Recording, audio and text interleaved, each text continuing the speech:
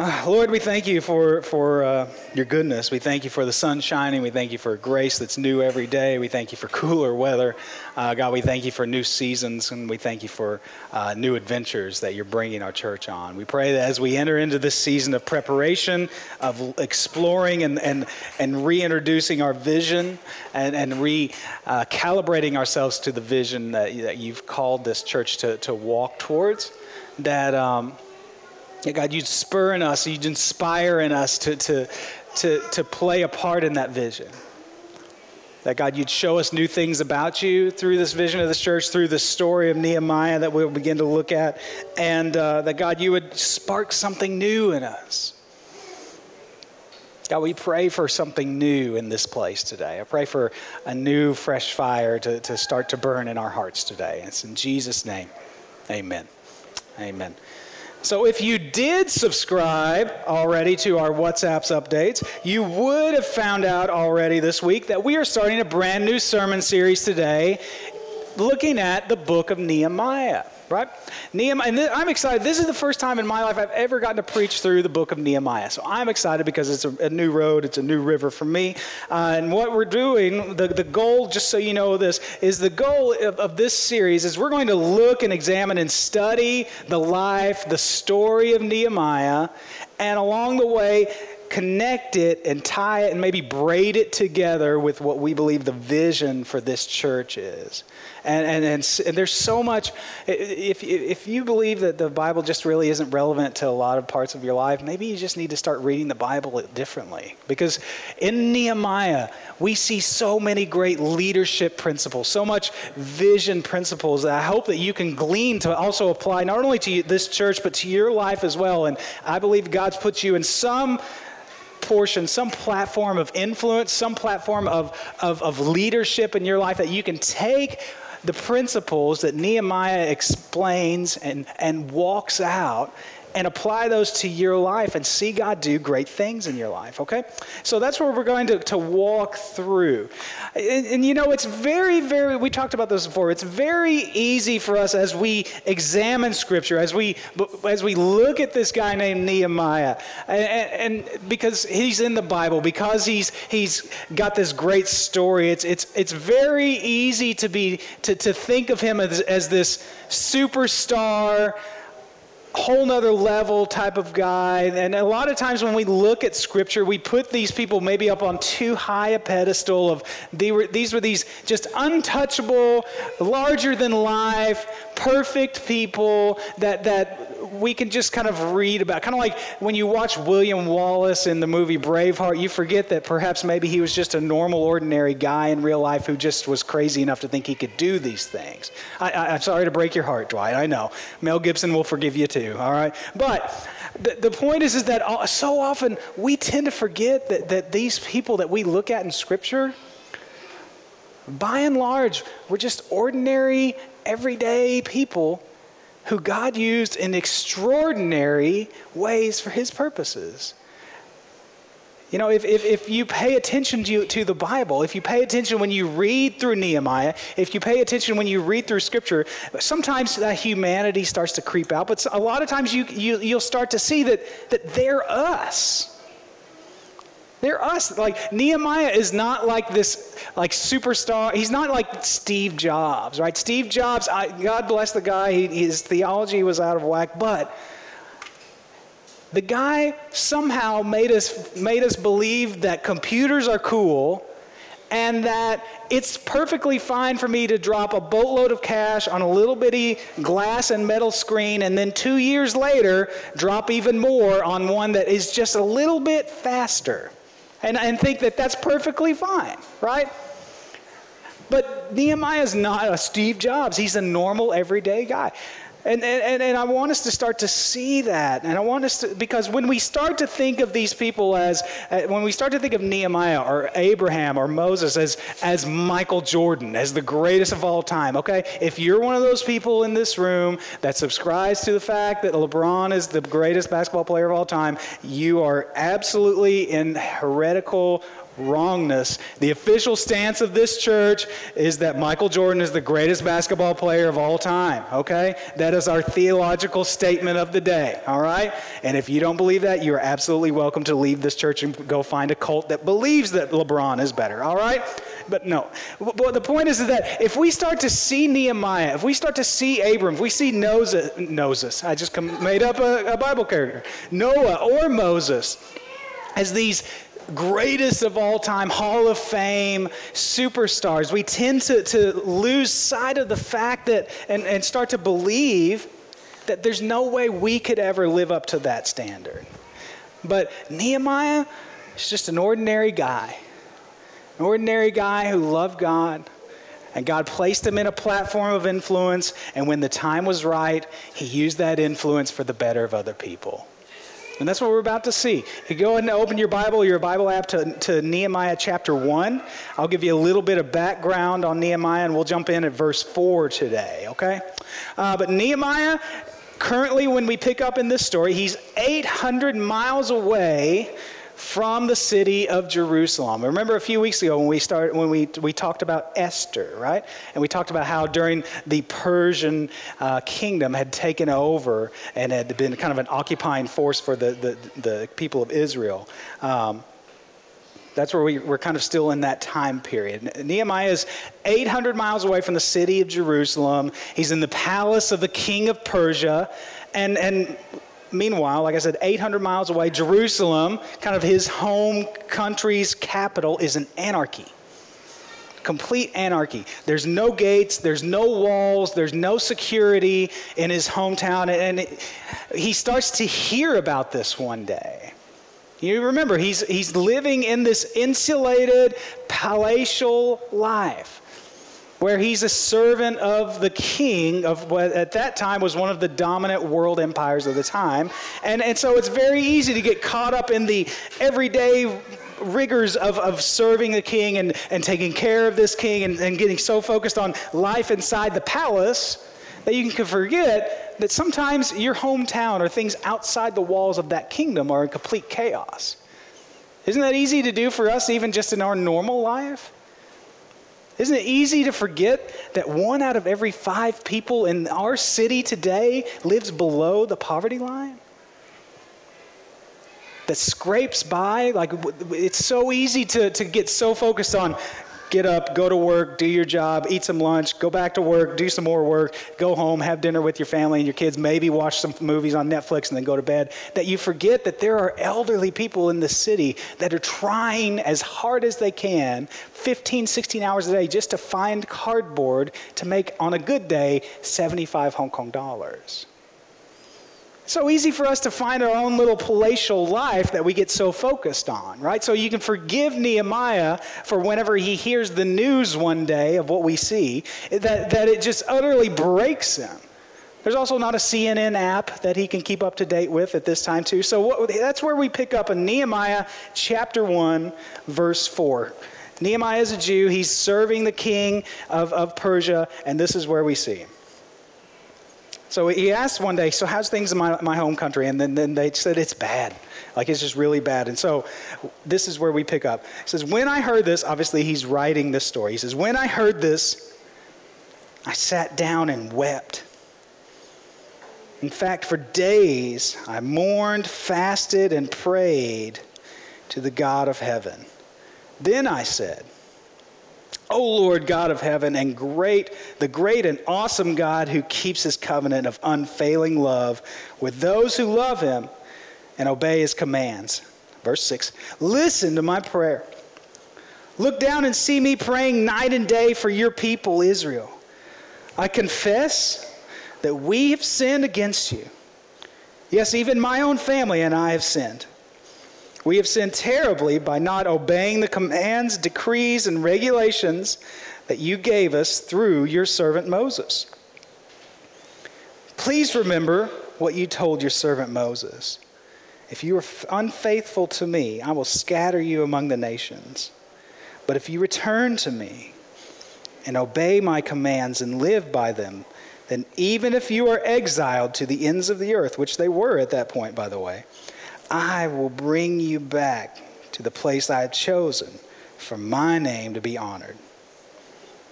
Verse 10. The people you rescued by your great power and strong hand are your servants. O Lord, please hear my heart. Listen to the prayers of those of us who delight in honoring you. Please grant me success today by making the king favorable to me. Put into his heart to be kind to me. In those days, I was the king's cupbearer. Early the following spring, in the month of Nisan, during the 12th year of King Artaxerxes' reign, I was serving the king his wine. I had never before appeared sad in his presence. So the king asked me, why are you looking so sad? You don't look sick to me. You must be deeply troubled. Then I was terrified, but I replied, long live the king. How can I not be sad? For the city where my ancestors are buried is in ruins, and the gates have been destroyed by fire. The king asked, well, how can I help you? With a prayer to the God of heaven, I replied, if it please the king and you are pleased with me, your servant, send me to Judah to rebuild the city wall where my ancestors are buried. The king, with the queen sitting beside him, asked, how long will you be gone? When will you return? After I told him how long I will be gone, the king agreed to my request. So he continues on. But here's what I want you to see. There's a few things we want to talk about today, okay? Number one, you see that Nehemiah was a faithful, righteous man. More than once it talks about how he was in a time of prayer. And you see that in order for you to be the leader, in order for you to walk through and find the vision that God wants you to see for your life, for your ministry, for your family, you've got to spend time in prayer. And Nehemiah talks about this. He says that for days when he heard about the fall of Jerusalem, he wept. He wept and he mourned and he cried and he fasted and he prayed that God would restore that city and God would restore his people. And not only that, not only does it imply that he had a regular time of prayer, it also shows that he had these on-the-spot prayers, right? Didn't we see that throughout this time? It says that he had prayed, he'd sat down and he prayed for days. So he had a regular time of prayer. But then whenever the king said, hey, what's wrong? You immediately start to see, he took this moment, he said, okay, God, this is it. Please help me right now. I'm going to present this to him. And boom, let it go, didn't he? So number one, how's your prayer life?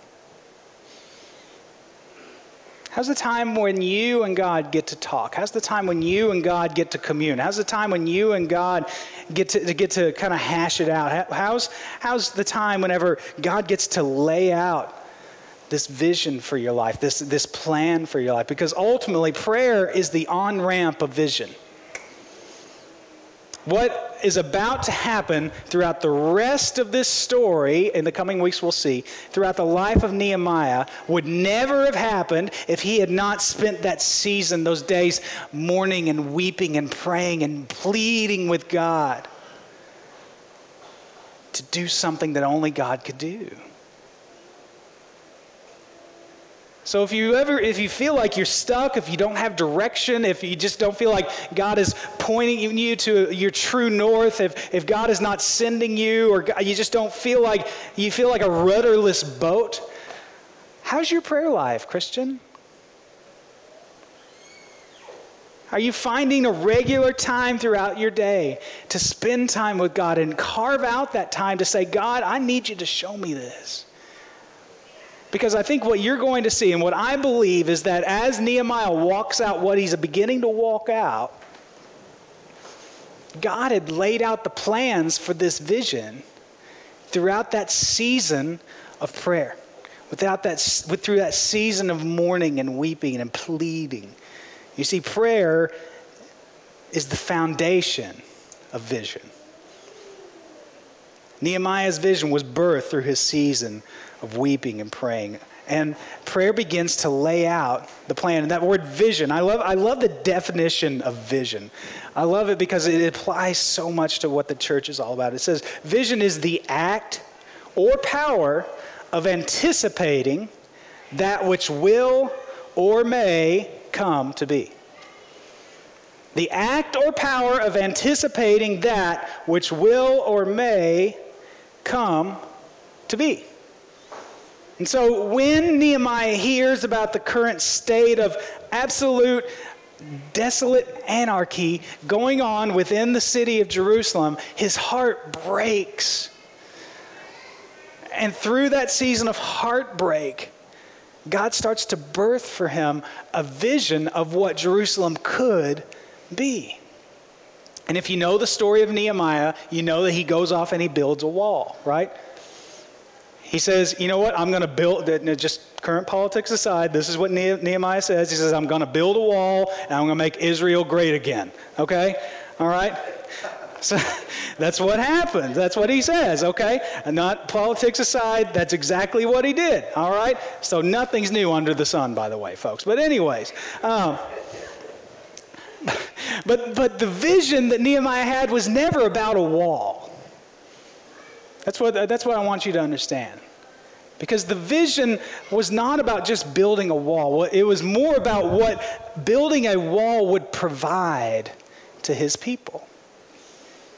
And a wall for a city, it seems so, I think, just insignificant and weird in today's intranational world. Even when we live in a town where we build bridges to other cities and other countries, the idea of creating an enclosed wall seems really bizarre, right? But that's when you have to kind of flip the switch off of your 21st century brain and turn on the switch or turn up the volume on your pre-BC, pre-historical, westernized culture.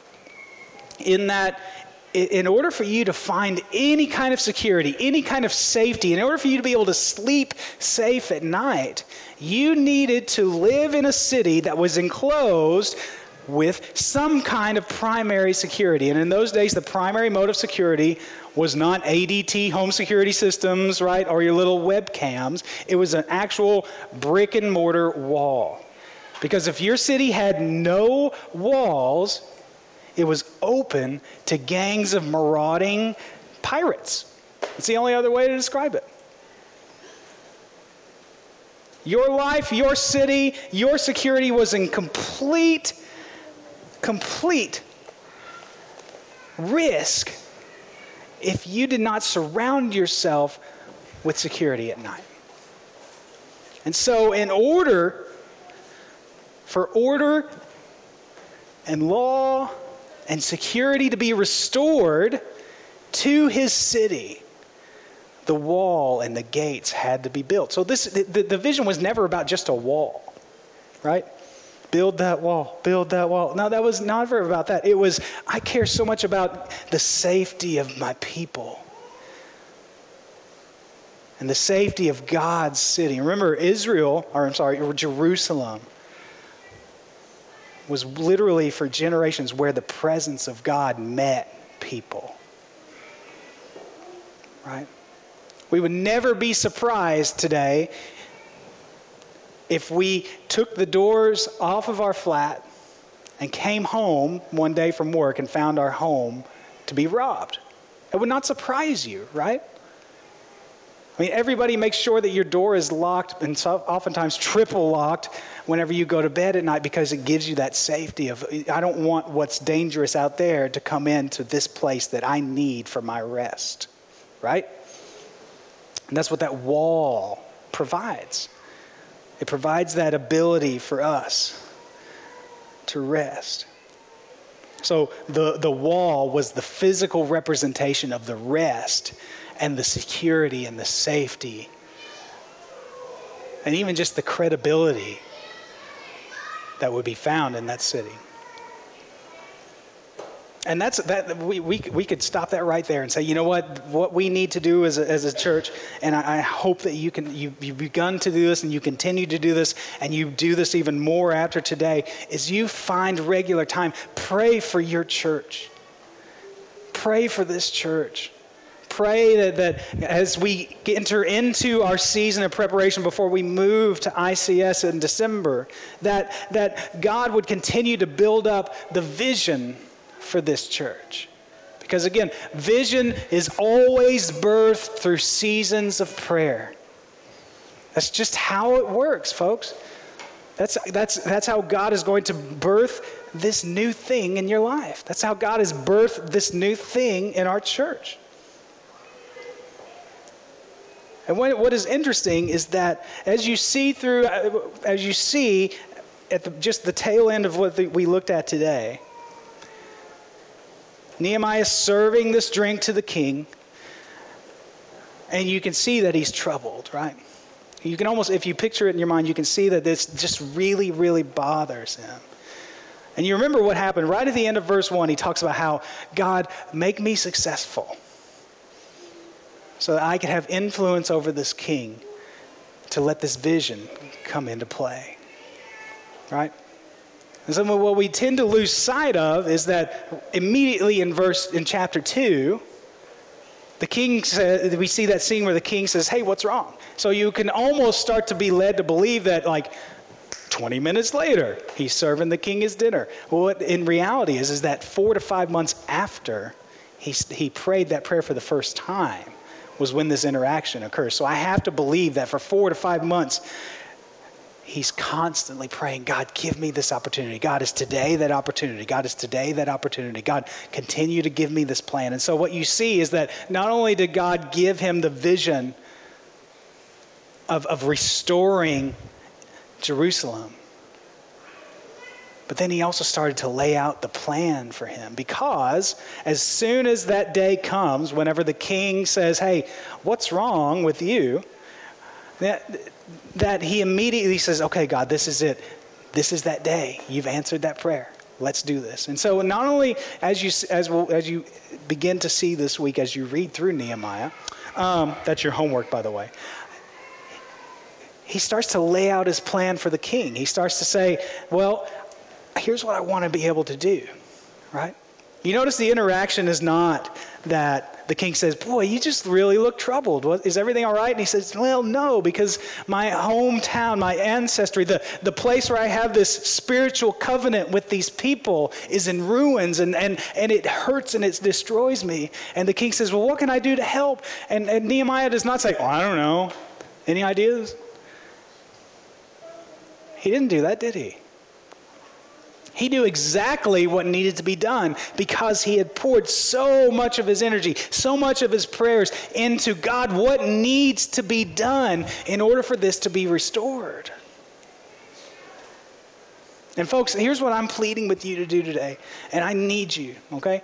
I need you to pray for our church. We need God to give us our vision and give us our plans for our vision. I want to share with you a little bit what I believe God wants us to look like, but I need you to give us more specifics as well, okay? And as God gives you these visions for our church, WhatsApp it to us this week. That's the great thing about WhatsApp. It's a conversation, right? And you now have a conversational line where, in case in the middle of your prayer time throughout the week, God says, hey, here's what I think should be. Boom, boom, boom, boom. You can send it. What a day we live in, isn't it? All right. But what happened was, throughout that time of prayer, throughout that time of maybe what people would look like nothing really happening, can you imagine there being no progress to a vision that God's given you for 4 or 5 months? Really, what was happening was that God was laying out the plans for Nehemiah, so that when the time came, he knew exactly what to do.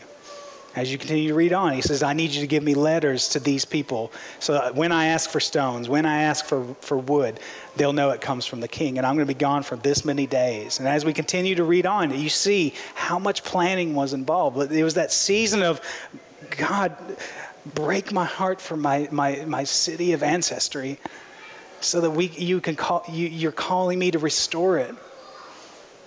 that God began to give him the work. And in modern day terms, he planned the work and then he worked the plan. First boss I ever had at a real job right out of college said, that's how we work here, is you plan your work and then you work your plan. And that's exactly what you see God doing in Nehemiah's life. And that's where this vision was birthed and created. So the finish line, again, was never to just surround the city with stone and wood. The stone and wood were simply a means that provided to the end of the safety, the security, the reestablishment of Jerusalem as a city. So the finish line, if you will, was the reestablishment, the safety, the security of Jerusalem. The wall was just a means to help provide that. So what's the finish line for our church? What's our vision as a church? Our vision for this church, for New Heights Church, has always been to oversee and be a part of the establishment of a church that would multiply itself and have a hopeful, positive presence within every major city center of this city. And what I mean by that is throughout every major kind of town area of this church, our church would have a healthy spiritual community established and ministering and serving that particular neighborhood, whatever you want to call it. And so our goal has never been to be the biggest church in town. That's not. Number one, we're not competing with other churches. We're all on the same team. I'm friends with the pastors of a lot of the international churches in this city, and we pray for each other regularly. We're not in competition with them, but our vision has been to seek the welfare of our city by having a presence within these major kind of city town centers within Sha Tin, within Kowloon, within the New Territories, within Hong Kong Island, and be able to identify these areas and saying, what are some ways that we can serve and bless our community? And then we've started in Sha Tin. That's just where we've started, folks. We're just in the starting phase. 5 years in, we're in the starting phase, right? And so that's been our vision, is to see how many life-giving, healthy, and covenant spiritual communities we can plant and reproduce in this city as possible. And so a couple weeks ago, last week, Mark talked about the pointing to Christ throughout the Torah, throughout the Old Testament, and the week before that, Dwight graciously stepped in and preached for me while I was out. I was finally, after 3 years of trying in vain, I was able to register for the Hong Kong Cyclothon and was able to ride in it, and had a good time. But I learned a lot too. I saw a few lessons, and I feel so vain putting pictures of myself on for you to look at. Okay, but these were posted, and Kanan found them and sent them to me this week, and so. I have to say, they hired the best photographers around when they can make someone like me look like I'm attacking and sprinting away, because that's not exactly what real life happened, okay? But if you do notice, though, on my right arm here, you can kind of see some black marks, and you can't see it really in that photo, but there's kind of a nice little tear in my jersey. It's because what I learned during my hour and a half of chaos on the cyclothon was that this is a great event, and it invited and opened up 5,200 riders from all of Hong Kong to go on and ride through bridges, ride across bridges, ride through tunnels that legally I'm not allowed to do 7 days out of the week, but for 1 day a year I got to, right? And so that was a great experience. Thank you for blessing me and my family and letting me go do that. It was very therapeutic. But what I learned through the cyclothon is that I think what it is, from my perspective, it's trying to be all things to all people.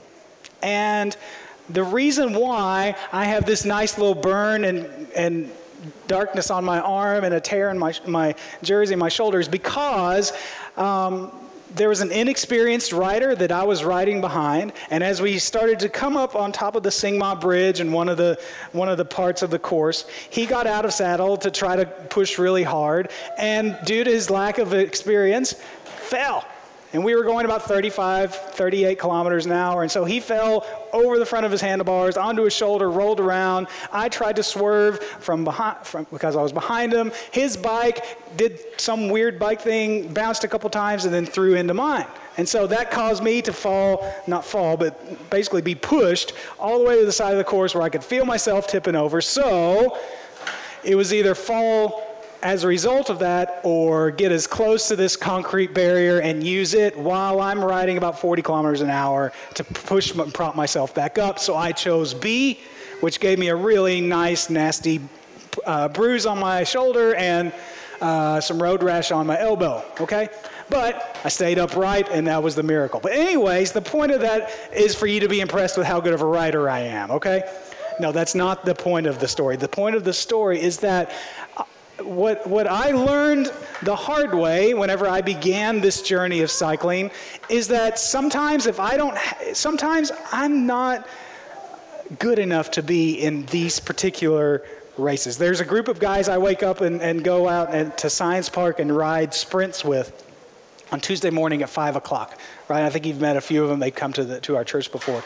But the guy who organizes it, his name is Richard. He's a 48-year-old Singaporean who literally rides circles around me whenever we do some climbing sessions. It's very encouraging. Makes me feel really, really strong. One time I climbed to the top of Soi Wo Road, and he was sitting at the top after I obviously was the last one and was reading the newspaper waiting for me to arrive, right? But anyways, what he does is he separates the riders on Tuesday mornings into the group A and the group B, right? And after about 2 years of doing this, I know my place in the pack is at the end of group B, right? I call myself the group C leader, all right? But the group A guys are incredibly fast and incredibly strong riders. And as a result, they're more talented and they are more comfortable at sprinting at high speeds just centimeters away from each other, right? Because they know the guy next to them that they're racing is not going to do anything dumb and swerve the wrong way and hit their tire and send them flying. Whereas, like, wheel suckers like me are all over the place, zigzagging, just trying to just stay upright most of the time, right? And so, what I learned there's a spiritual principle to this, I promise. Okay, you're not just getting a cycling seminar today, but the spiritual principle I learned throughout the cyclathon this year was that it's trying to be everything to all people, where really what perhaps needs to occur in order for it to be better is that there needs to be a group A and there needs to be a group B. Because the people that I was riding, I rode this thing by myself because I didn't trust or know any of the riders that I was riding with, right? I didn't find any of my friends at 3:30 in the morning when I was trying to line up and queue in TST that day, okay? So whenever your pastor doesn't speak here on a Sunday, most of the time he's not sleeping in. He's waking up at 2 in the morning, putting on Lycra and driving down to TST to ride in a race with other crazy people, okay?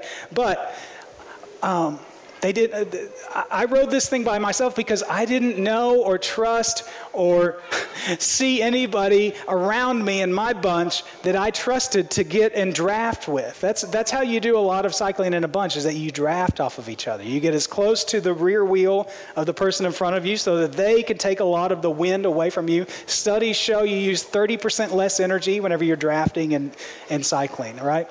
And so after seeing the guy in front of me completely bite it about 7 kilometers into this thing, I said, I'm on my own. I'm not getting behind anybody here because I don't trust these guys and I don't know them. And I realized that a lot of times in church, especially within our church, I think maybe we're trying to be everything for everyone with too much. And a lot of what I see in our church, what I see within our church is in order for our church to really accomplish our purpose, which is to build up, encourage, and empower people who change the world, we've got to have a front door, right? We've got to have a front door. And what I mean by that is a place where people are easily able to enter and be connected. If I'm going to invite people into my house for dinner, I'm going to give them directions and make sure the front door is unlocked, right? If the front door is locked and nobody comes to my dinner party, who's at fault for that? It's me. And so if we as a church don't have a front door, then we as a church are not doing our job of inviting and welcoming people into our spiritual covenant community so that we can build up, encourage, and empower them to change the world, right? But once you get somebody in the house, once I invite somebody over for dinner, I've got to show them where the table is. I've got to show them what the food is. And I've got to invite them to sit down and begin to eat, right? That's kind of the next steps, right? So what I see within our church is the need for a front door and a need for next steps. And I think what we've done up to this point is that we tried to make the Sunday morning gathering the place where you can enter and have access into our church and be the front door to our church, but we've also tried to make it the next steps. And I don't think that strategy is working. It's like in any kind of foreign language acquisition, right? You don't have the people who are in Spanish 4 be in the same class as the people as Spanish 1, because what you're learning is either going to be too remedial for the Spanish 4 students or too advanced for the Spanish 1. So what we've got to be able to do as a church is separate and say, and just have a strategy of saying, okay, you know what? This is going to be our front door as the church. This is going to be where we intentionally try to bring our friends, our family, into our spiritual covenant community and invite them along so that we can build them up and we can show them who they can be in Christ. And we can encourage them to take those next steps. What are those next steps? Well, the first step is placing your faith in Christ, right? The first step is placing your faith in Jesus to save you, to renew you, to give you grace, and to receive that grace. But we can't stop there, right? A responsible parent doesn't just give birth to a child and say, okay, good luck, you're on your own. Notice I use the word responsible parent, right? Because I feel like if someone is going to come into my home for dinner, I'm going to make sure that there is a plate for them, that there are utensils for them, there's a glass for them, and there's enough food to feed them. So what we as a church have got to decide is, what is our front door? And what are our next steps? And the way I see it is that if you take this question and apply it to the context of our vision of a church to be a multiplying, reproducing spiritual covenant community that meets scattered throughout this entire city, the only way to do that, unless someone comes in and drops $1 trillion in our blue box today that we can then go out and rent, 4,500 different venues throughout this city, is through the context of small groups. It's through the context of circles rather than rows.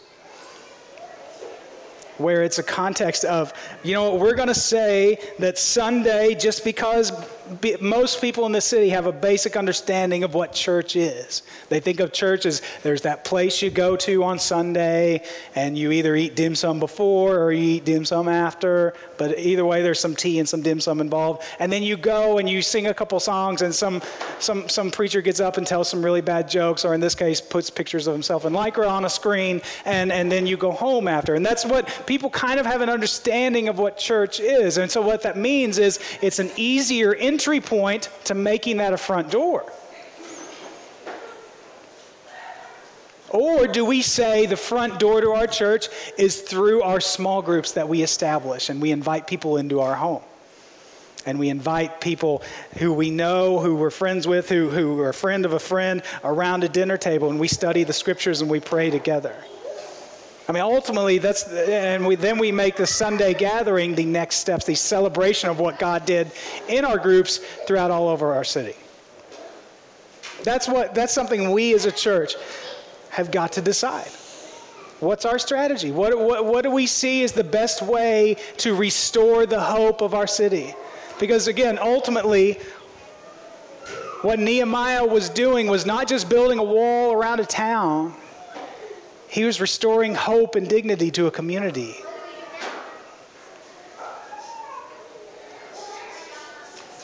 So,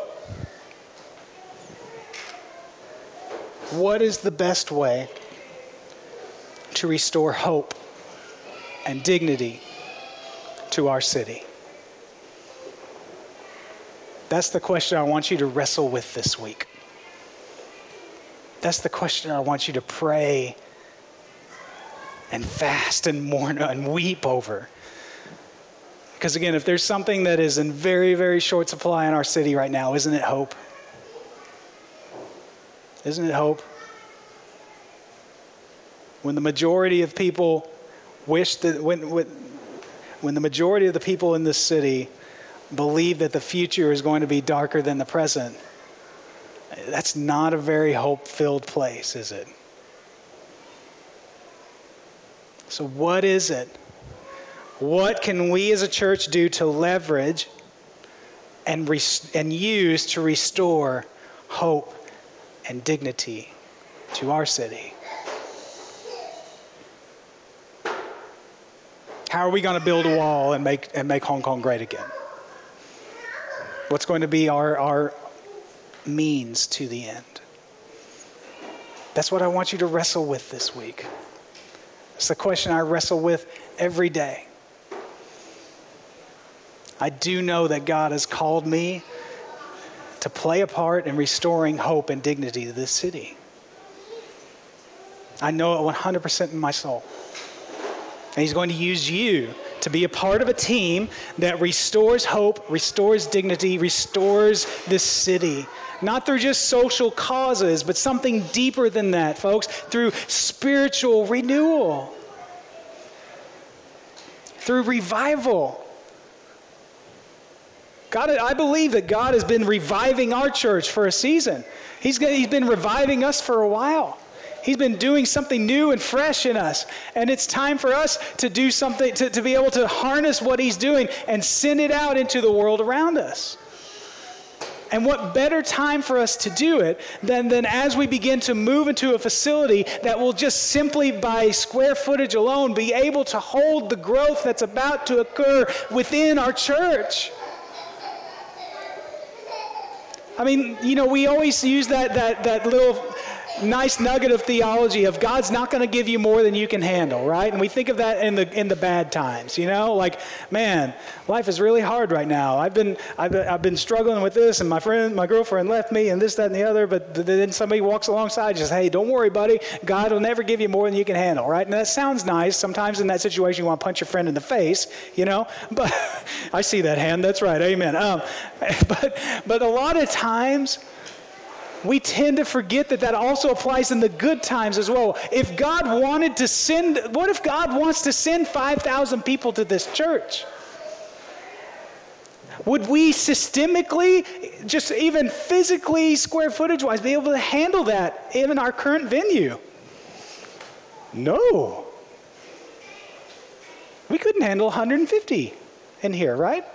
I mean, we could, but it would be, hey, remember that time we broke every fire code available and brought everybody in?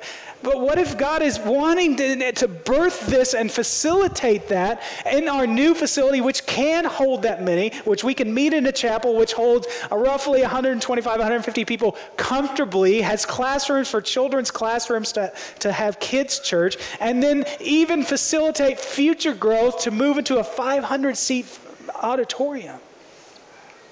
Like, what if God wanted to see that growth happen? But we were just comfortable in here. He wouldn't give us more than we could handle. What if God wants you to play a part in restoring hope and dignity to this city? And yet, due to your levels of comfort and your levels of convenience, you say, I just want to sit. I just want to get comfy.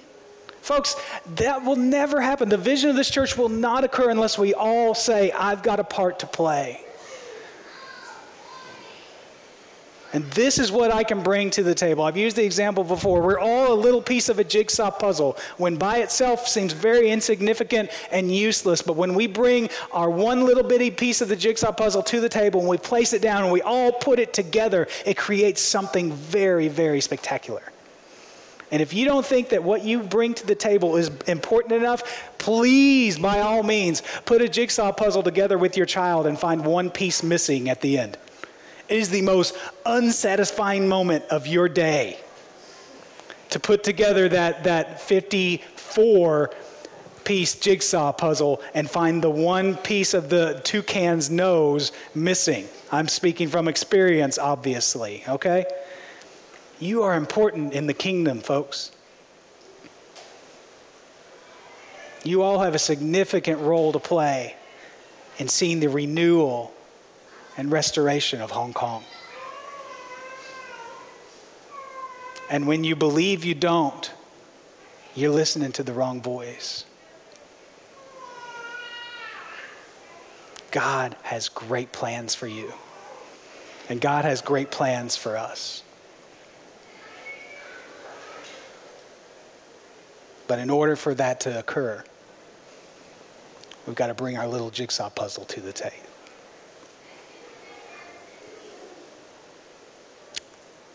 So, what's our front? Here's what I want you to pray this week. If you need to write this down, do it. If you need to take a photo, write it. You'll get WhatsApp this week, so that's a great time to sign up and be reminded. What is our front door? And what is our next steps?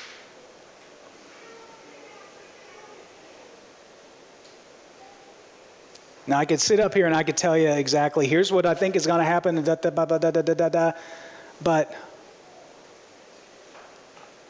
what I'm learning is that it's more important for you to hear what God has to say than what Brad has to say. And I feel like God has given me something this week and throughout this last season. And I don't want to rob you of hearing that in that moment of prayer from God. So as you pray for New Heights this week, I want you to ask God, what is my church's front door to the community? And how can I play a part in opening that door to my neighbors? And then secondly, God, what are the next steps for my church? Once someone comes into my church and accepts Christ as their Savior and feels a part of a spiritual family for the first time, what can I do? What can we do to lead them and empower them to change their world? That's called making disciples, folks. That sounds, disciple is not a word you use on the subway or even talking to your friend throughout a normal day, right? But literally, a disciple means someone who is following the teachings of someone. So what is it that are next steps that are ultimately leading people to be disciples who make disciples of Jesus? What context does that come in? What does that look like? Those are your prayers for this week.